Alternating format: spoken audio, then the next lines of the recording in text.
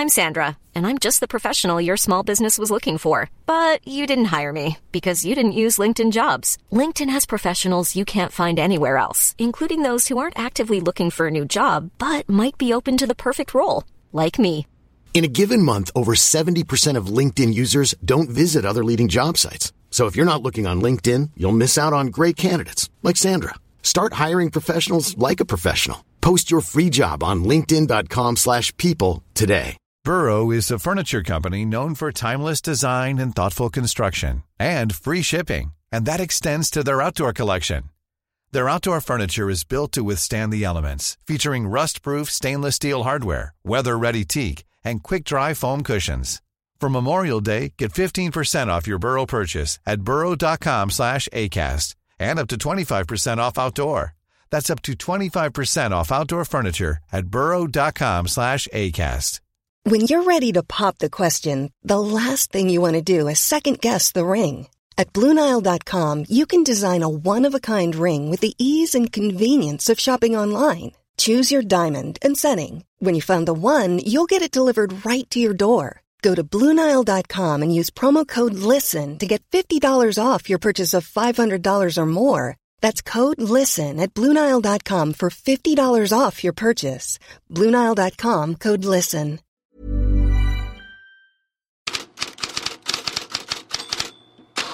Guten Morgen, Fredrik Pavlidis. Champions League-semi är tillbaka. Chelsea fick med sig ett 1-1 resultat borta i Madrid mot Real Madrid. Ja, och man kan ju tolka det på det sättet också att det var Real Madrid som fick med sig ett 1-1 resultat. Med tanke på hur matchen såg ut lite. Marcas huvudrubrik idag är ett oavgjort resultat som håller drömmen vid liv.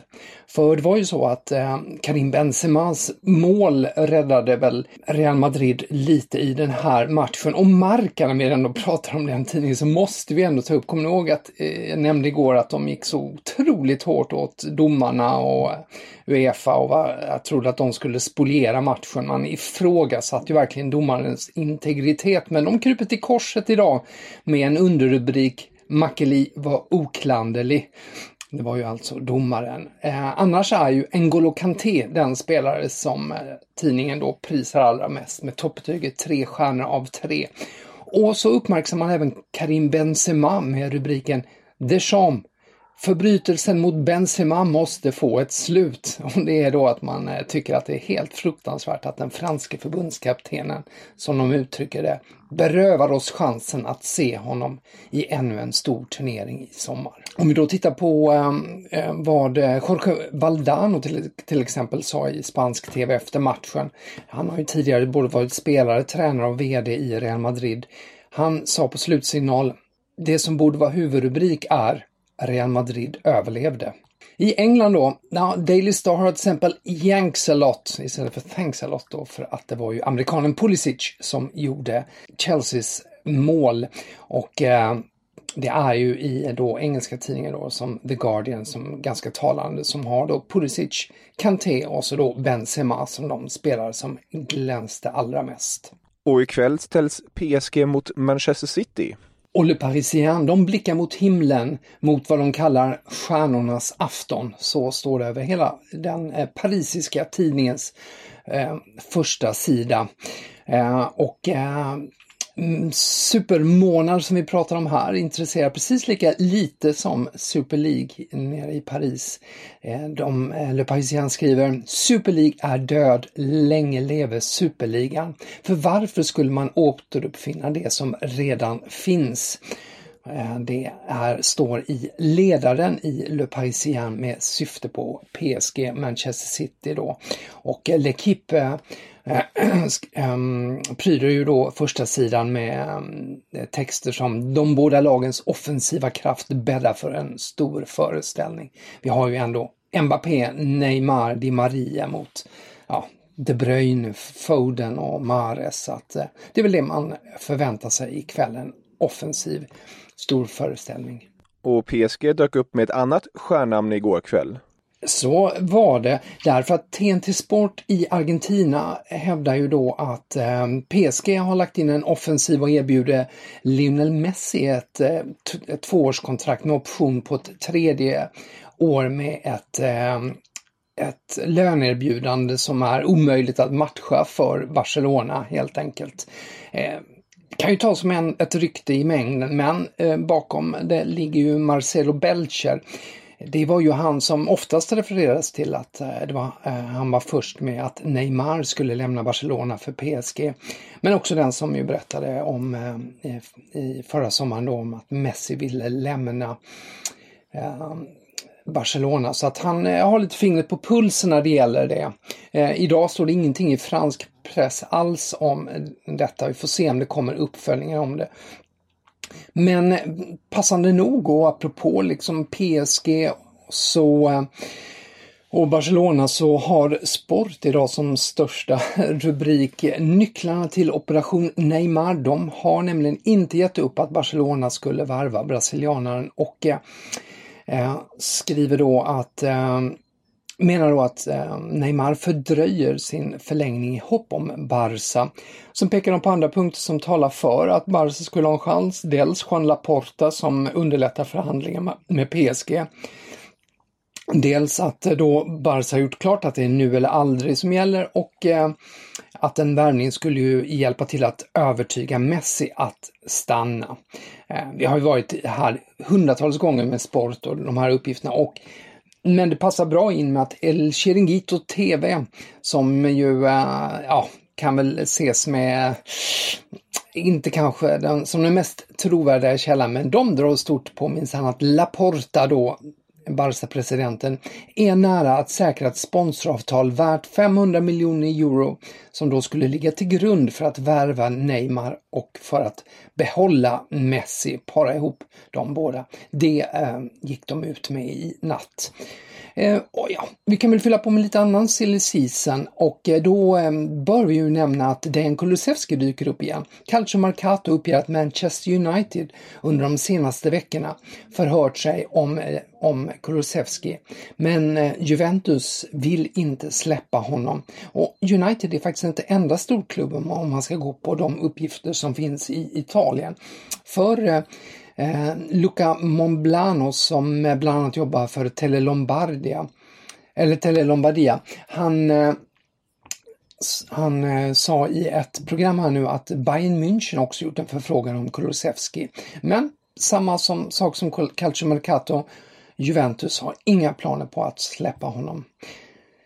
Från England kan vi bara kort rapportera också att Daily Mail skriver att Liverpool fortsatt planerar att värva Ibrahim Konaté från Leipzig, som har en utköpsklausul på 40 miljoner euro, trots då de illröda siffrorna som klubben presenterade igår. Och även i Daily Mail att Leicester-tränaren Brendan Rodgers har tydligt nobbat Tottenham, där Erik Ten Hag, Ralf Rangnick och Roberto Martinez ses som hetaste kandidater att ta över. Och hur är det nu egentligen, Fredrik? Är det dött nu med Daniel Ek och Arsenal-köpet? Kronik har ju sagt nej. Ja, han gick ju ut och sa det igår att de till 100% kommer att kommer ju Kroenke att behålla Arsenal. Men om det är dött? Nej, absolut inte, om man ska tro rubrikerna idag. The Guardian har med på Sportettan just om detta och skriver att Daniel Ek, som ju då skulle vara beredd att lägga ett bud tillsammans med sina Arsenal-kompisar och Thierry Henry, Dennis Bergkamp och Patrick Vieira, att de är oberörda, som Guardian skriver, av att då Kroenke gick ut med det här med att de avvisar en försäljning, och att de planerar då fortsätta ett bud kanske redan nästa vecka. Daily Telegraph, precis samma sak, skriver då återigen precis som igår att inom 10 dagar så förväntas de lägga ett bud, trots detta från Kroenkes. Telegraph lägger också till att, som de skriver, svensken är redo för en process som kan vara i upp till 6 månader. Så de menar då att han är beredd att hålla ut här och övertala Kroenkes till försäljning. Och samtidigt ökar uttrycket från fansen på Kroenke. Nya protester planeras. Till detta kan ju också då läggas att Arsène Wenger satt i beIN Sports studio igår kväll, och han fick ju frågan om han skulle vilja medverka i ett projekt med Daniel Ek. But this is interesting, because when Daniel Ek, the Swedish billionaire, came out last week and he said he wanted to buy Arsenal, he was a boyhood fan, and he said if he did it, he would bring Henry, Bergkamp and Vieira back into the Emirates to help him run the club. The first thing I thought of was, if I'm trying to get the Arsenal fans on side, there's one name missing from that list. You. Thank you very much. Why don't you buy the club then?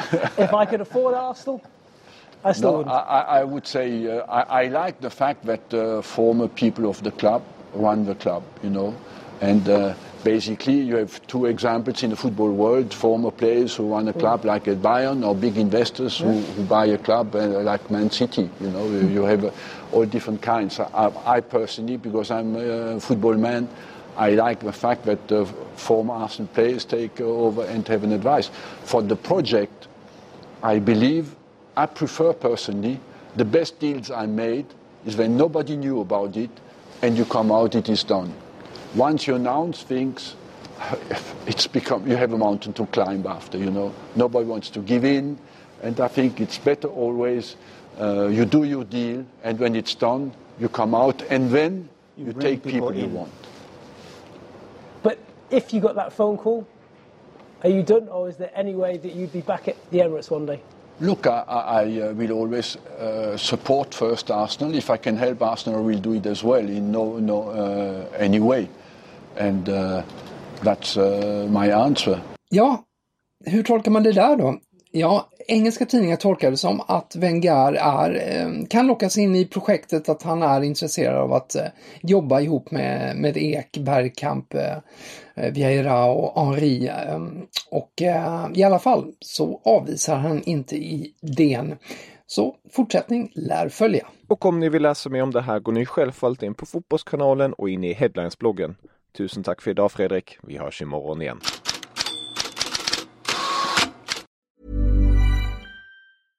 Flexibility is great. That's why there's yoga. Flexibility for your insurance coverage is great too. That's why there's United Healthcare Insurance Plans. Underwritten by Golden Rule Insurance Company, United Healthcare Insurance Plans offer flexible, budget-friendly coverage for medical, vision, dental, and more.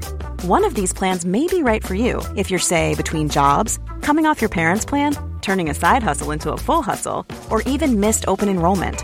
Want more flexibility? Find out more about United Healthcare Insurance Plans at uh1.com. Hey, it's Danny Pellegrino from Everything Iconic. Ready to upgrade your style game without blowing your budget? Check out Quince. They've got all the good stuff, shirts and polos, activewear, and fine leather goods, all at 50 to 80% less than other high-end brands. And the best part? They're all about safe, ethical, and responsible manufacturing. Get that luxury vibe without the luxury price tag. Hit up quince.com/upgrade for free shipping and 365-day returns on your next order. That's quince.com/upgrade. When you make decisions for your company, you look for the no-brainers. If you have a lot of mailing to do, Stamps.com is the ultimate no-brainer. Use the Stamps.com mobile app to mail everything you need to keep your business running with up to 89% off USPS and UPS. Make the same no-brainer decision as over 1 million other businesses with Stamps.com. Use code PROGRAM for a special offer. That's Stamps.com, code PROGRAM.